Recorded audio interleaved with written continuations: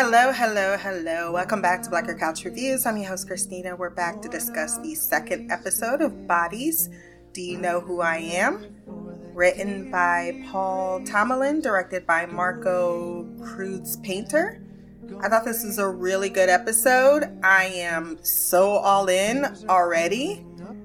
I am gonna need to find out the filmography of the actress that plays Maplewood because I've seen her in something else and it's not coming to me. And for once, I'm not going to stop and Google and find the response. I'm just going to put that in a box for saved later. Before we jump into the recap and review of this episode, I do apologize for the lateness of the podcast. I unexpectedly had some visitors from my nieces, and then they spent the night for 2 nights. But I don't get to see them as often, so I will take cuddle time versus television time every time. Before we jump into the review, wherever you're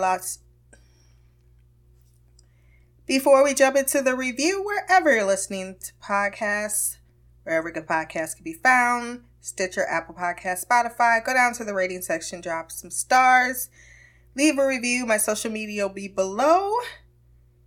You know what to do if you want to send feedback, blackercouch@gmail.com. So we're going to go storyline by storyline because I think that is the best way to stay on track. And instead of Hassan, we're going to start with Whiteman's. I keep wanting to call him Weissman or White Man, but it's Whiteman and not Whitman because there's an E in there. His storyline was about covering his tracks after Farrell's death. So he very quickly picks a suspect, which is a rapist, and someone who also gets his hands on expensive cigars, even though it's wartime. So his criminal activities have continued despite being not only a rapist, but a child rapist. So, you know, when he shot him in the head,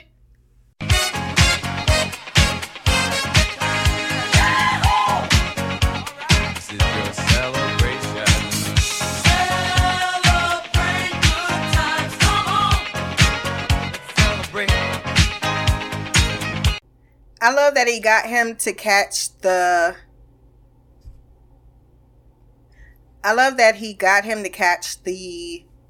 knob. I'm not even sure what it was called because he was like, "What is this?" Well, you should know what it is because he got his fingerprints all over it before he replaced it on the vehicle that was found so that his prints are found to implicate him in not only the murder of Farrell, but the body that was located in the trunk. Case closed. They go to the bar to celebrate. They're all singing in memoriam to him, and he can't even be bothered to sing along. Well, come on, Gavacho, you the law. Do your job. Do your fucking job!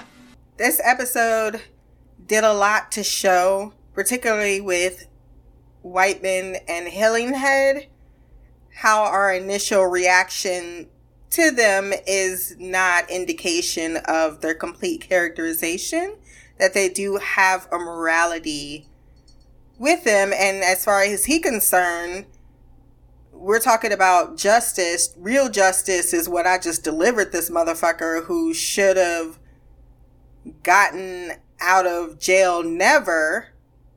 And he was back on the street, and not only back on the street, prospering. Yes, they deserve to die, and I hope they burn in hell. But this is where I think that Whiteman is kind of maybe being a little too cocky because he gets a call from the mysterious woman on the phone who says, is it done? And while he's alone in the station, you don't know who could be around the corner for you to be talking so damn loud. It seems like sound carries. And then secondly, you didn't try to continue to act like you cared about this motherfucker. Granted, last episode, I was saying it was disingenuous of him to act like he cared about him, but the idea of him being one of their own, that superseded that feeling. But now he's just like, yeah, fuck that dude. And then his boss, who I stated, and I'm glad is not an idiot, knows that something isn't quite right and drops the bomb that I know that he said he was going to follow you. And what was his response? He said you were always low. And he's like, well, now he's the one. He did, man. So here you are, kind of feeling yourself, thinking you got one over on your enemy. You covered all of your bases. So when your boss confronts you with the fact that maybe you were on the take, and your response is, well, he was racist, and you didn't seem to care that much about that. That's when he once again has egg on his face when he's called in to a child at the station. The girl that he saw, who can identify him, he gets a call from the mysterious woman, and she asks one very important question. Can she identify you? And he has to say yes, because she's staring in his eyeballs right now. Oh dear, we are in trouble. She immediately hung up the phone. So what's going to be the reaction from her? Because clearly she does not want any loose baggage. And is she willing to let Whiteman take the fall if he becomes collateral damage? Is the girl going to immediately tell her boss that, hey, the guy I saw is right down there, and everything that he built up falls apart, and not only that, he's murdered someone else, even though that guy doesn't count? Now fuck that bitch. Fuck that bitch. Fuck that bitch. Fuck that bitch. I think I said this last episode, but each character seems to be going through some type of persecution, whether it be racial or sexual divides that are happening right now in 2023. And that premise, I think, is going to somehow lead into this dystopian future that we see a little bit later, where humanity is trying to embrace each other after tragedy. But we'll talk about that future in just a bit, since we ended with that episode, ended with that timeline, I should say, last time. We will save it second to last. Let's go to Hillinghead's story. In front of his boss, he admits that there's nothing left to the case. It's closed. The mortician, because I don't know what his official title is right now, he's like, yeah, let's go give a bottle a black eye or something, and give alcohol a black eye, which is a statement I've never heard before. But he brushes right past him because he's not happy that he is burying the lead in a murder case. He's told to burn the photo, and when he gets home, greeted by his wife and daughter, it looks like he does just that. I'm sorry, Polly, but if I had to hear that playing all day, it would drive me mad. He's then visited at his home by Ash, who says that he's a friend that's coming to pick up evidence, which was kind of a lie, but he did bring himself to his home, like he didn't arrest him, and there's a strong sexual attraction. So much so that I'm pretty sure even the wife peeped what was going on. Hey, how you doing, little mama? Let me whisper in your ear. Tell you something that you might like to hear. Got a sexy ass body. She was so happy to have a guest all flirty with him until he came in the room like, this person should not be in our home. He's a journalist, and because it's Victorian age, they don't raise their voices to their wives. They just shout at the man in the other room like their wife and child can't hear what's going on and that they are indeed angry. I felt bad for her at that moment. Like, damn, I would have liked it better if you did yell at me. And the daughter's looking like, what's going on? Oh, kind of reminded me of that Bill Burr bit. And he's talking about his dad and how he'll just go out and she'll lock the door behind him. Like, geez, he's just crazy man. Just crazy man. Like, don't worry about it.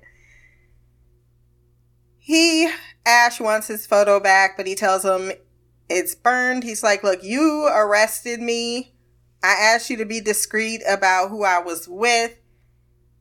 They ransacked my studio.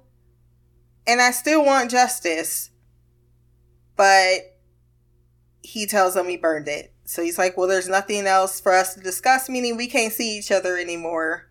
And I think that's why he called him the next day. Well, actually, he went out and he saw that he published in the Star the idea that the police have covered up the investigation. And he's amused by the fact that Ash isn't afraid to fight back. He's not himself, who is very, very by the line, by the establishment, so to speak. And I think that's something that may be a theme. And he's taking his own choices, or making his own choices about what he believes to be right. So they meet across a lovely bridge that I want to find. He's like, I didn't think you were a duck person. And he tells him, this ruffled some feathers at my department. Are you in it just because you want to trash the police? Are you in it because you believe that several people have been murdered on this street and no one's taking any action? And that lead he had was something he could have followed up on. And Ash rightfully points out, why would I trust you again? Because you have burnt this trust bridge twice. And he shows him and gives him the photo, points out that he has a cane, something he probably didn't notice until he was standing next to the love of his life, and then said he must have a limp. That should be enough to get you started at least, and the two shake hands. Did we just become best friends? Yup! You want to go do karate in the garage? Yup! So they are gonna continue to investigate together, which is great. Because I was hoping for more of this developing friendship. That is more than friendship. United Britain. I suppose we're just going to take the kingdom out of it? Because I feel like we could have came up with a new name for the place that once was. But sure. It's not just a name, though. It's the idea under this power group called the Executive, which I believe is the new face of the government. And it seems as if they control Britain and London, but only certain parts, and probably the parts that were and are still being put together after what seems to be a nuclear event or a power bomb, or I don't know, something happened. It sounded like it was a bomb, so I'm going to guess it's a nuclear bomb that happened in 2023, because there's a lot of people talking about how they couldn't see for a couple of days, then their eyesight came back. I think that's a response to a nuclear bomb. And the whole know you are loved mantra is a part of this United Britain's New World Order. And the commander is a name that pops up in the year 2023, Elias Mannix, who very much is capable of making bombs, we find out. Know You Are Loved is the way he feels people should relate to each other. And after this bombing, he has brought people closer, which that tends to happen, right? It's like, what can happen to possibly change things right now? Tragedy. Tragedy so implicit that it affects every single last person that would have issues between them, because that trumps any bitter rivalries. That's how it's always is. So while one doesn't want that to happen, that's what mankind says is how we move forward, how we're progressive. And while it may not be, because I think there were points in time where it wasn't, where there were a lot of positive, less warlike things in society, but those are times that also were matriarchs, matriarch societies, where you find that lower level of violence to facilitate nationalism. But I digress. Maplewood wants to know about her investigation because when she goes into work, her commander's like, the only thing we have to worry about is, because that's how low the crime is in the city, is old people, which they call the millennials, fuck you, are being swindled by cyber hackers. And she's like, well, I had an interesting thing happen with murder and bloodshed, and I'd like to get back into that, if you will. Can I talk to you for a minute on the side? I don't remember asking you a goddamn thing. I like this room that they were shooting in. It feels like a real location in London. I might have to look for that next time I go.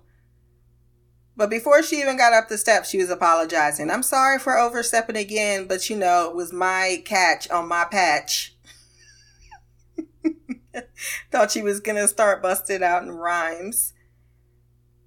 She's told that things are above both of our pay grade and maybe you should get back to the job in which I'm telling you to do.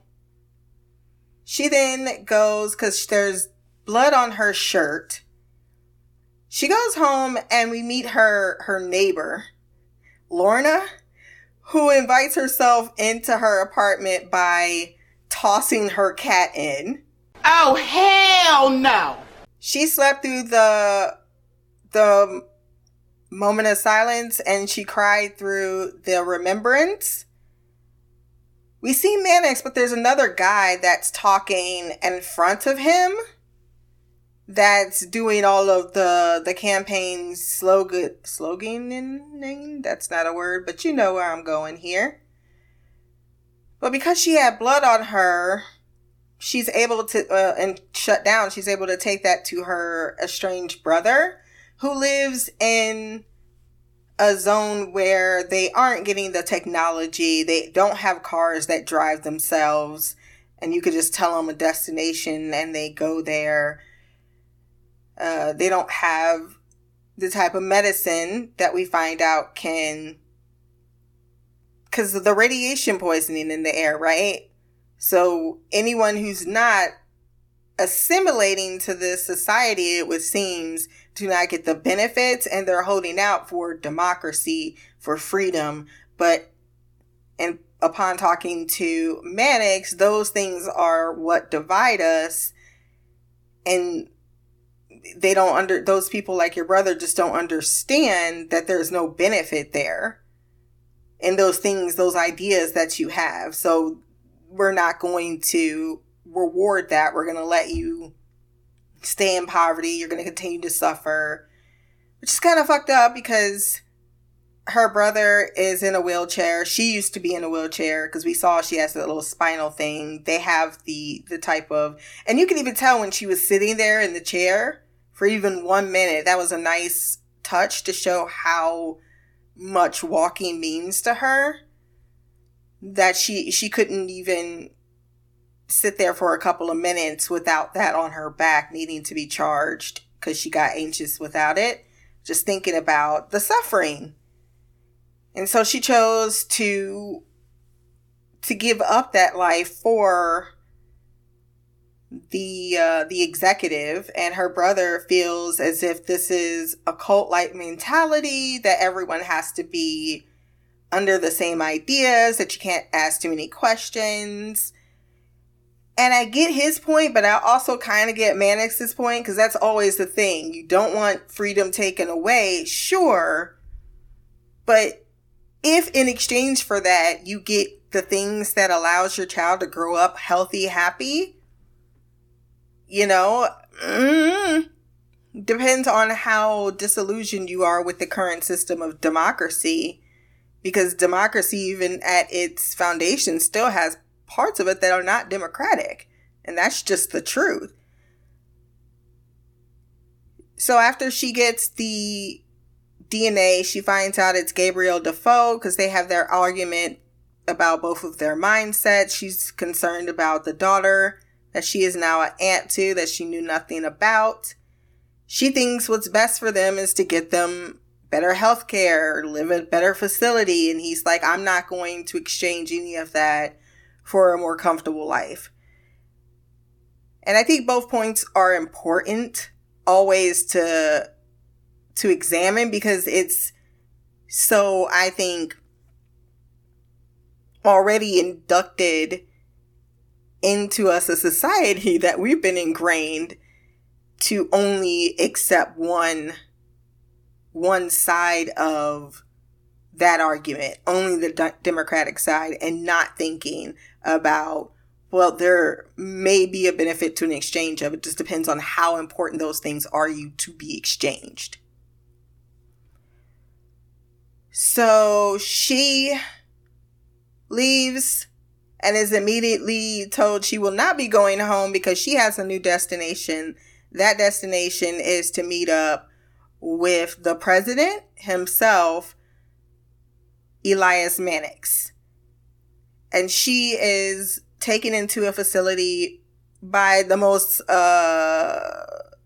did you see the bodyguards there? They look like they all from the Rasta military faction. I was like, big old ma.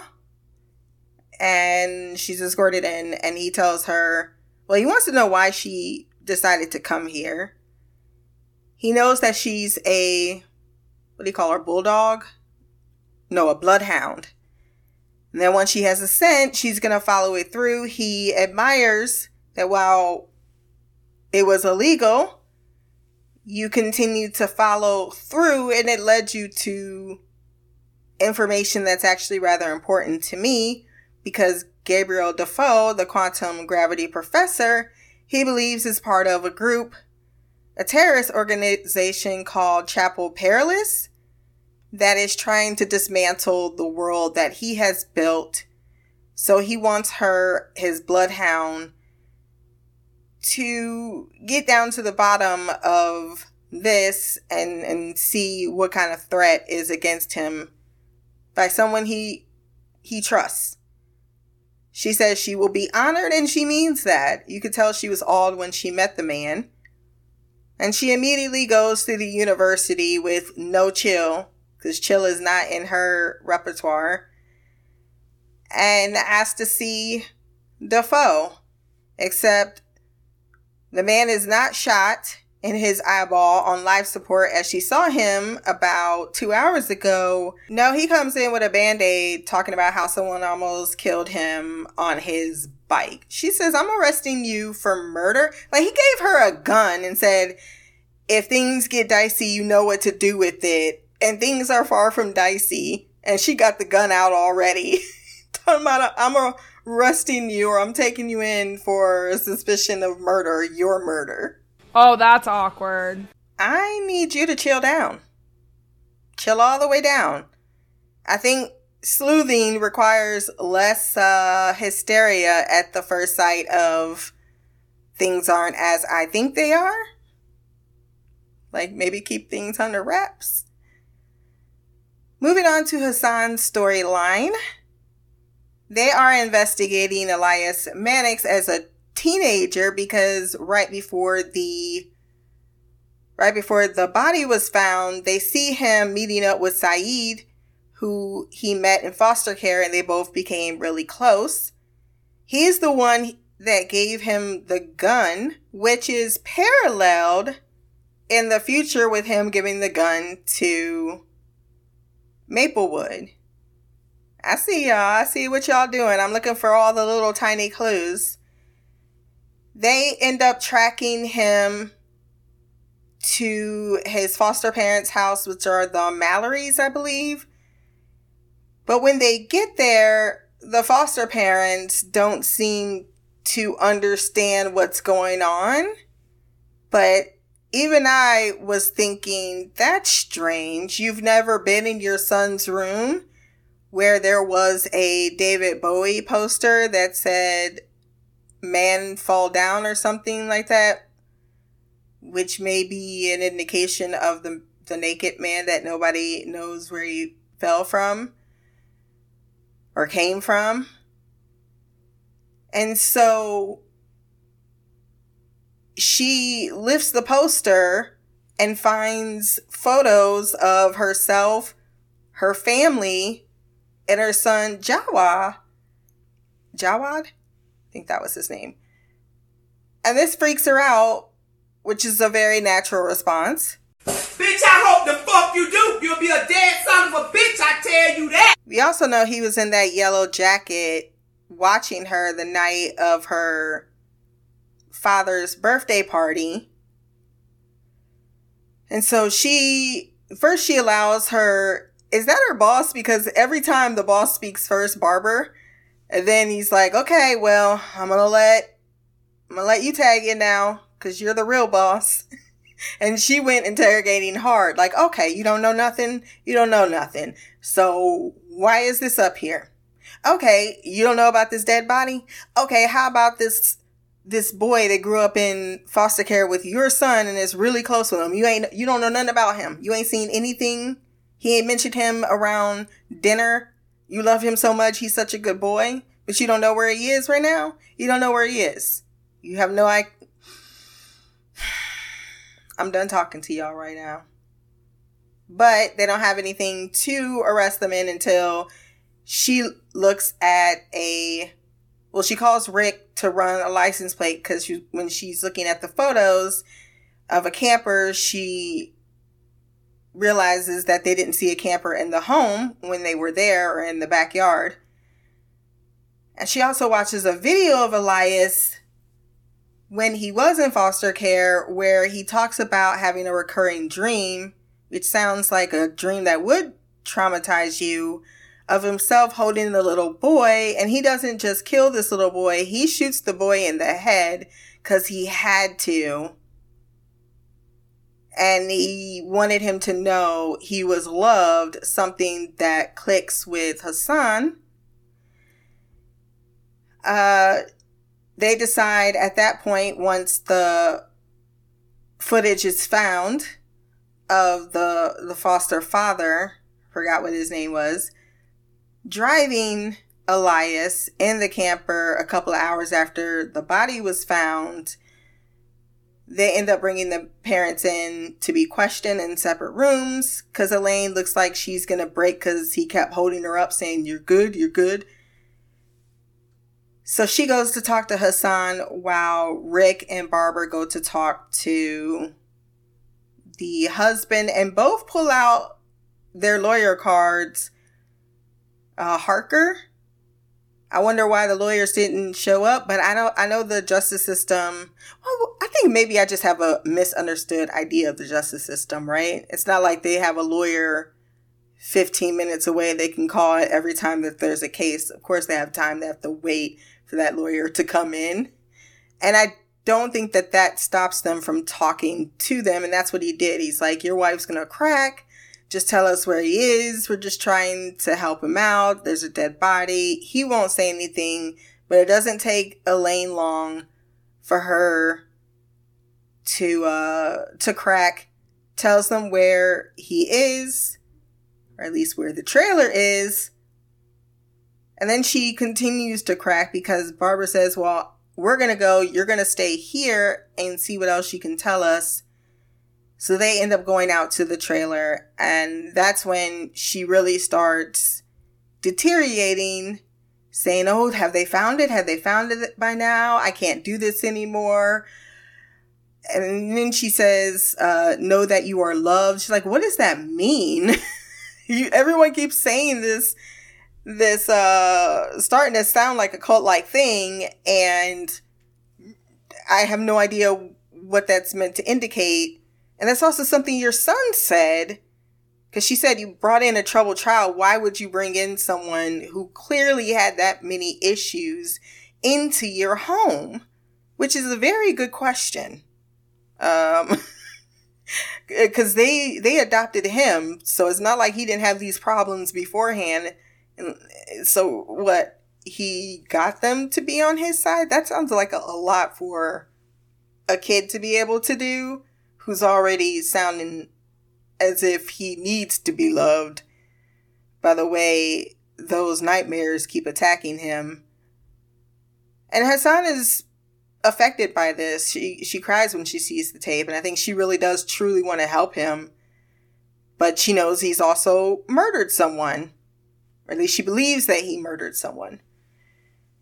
But as she continues to talk, she's like, they should be there. I didn't even believe this. Oh yeah, that's what she said. I didn't even know if I believed it. But then you walked in, and you're going to be so much. It's your time with him now, with Elias. And you're like the biggest influence in his life. And she's, of course, even more confused. So am I.